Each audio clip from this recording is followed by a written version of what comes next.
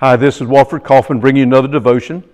The summer between my freshman and sophomore years in college, I played on a church softball team down in Lee County, South Carolina. It was an interesting team, some good ball players and some people like me that just enjoyed playing ball.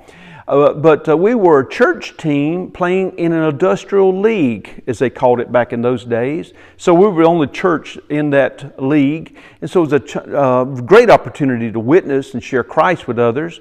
But what made the team really interesting was it was coached by the pastor of the church. Now, y'all have seen this man.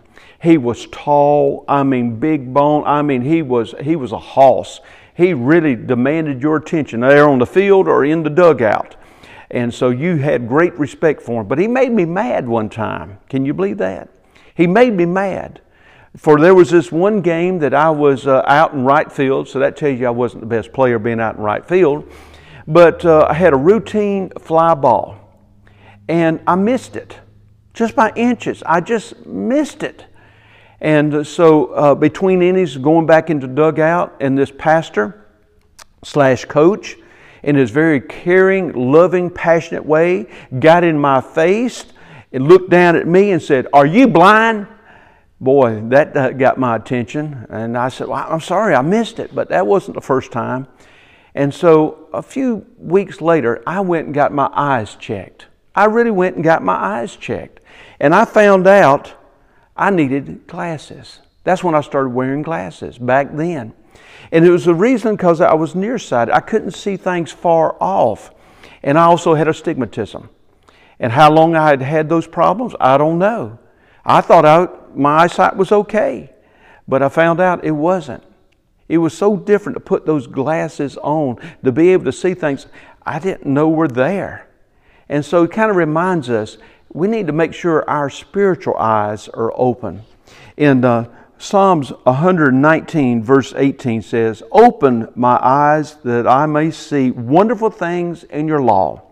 Now, that's wonderful things in God's law, the 10 Commandments and how He instructs us, but also the wonderful things in this world that He has provided for us. Are your eyes open?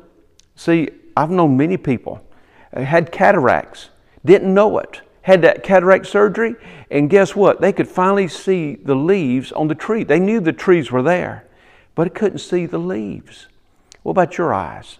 We need to have our eyes open spiritually to see how God is working. Even in this crazy time that we're living in, the Lord is working like never before. Open your eyes.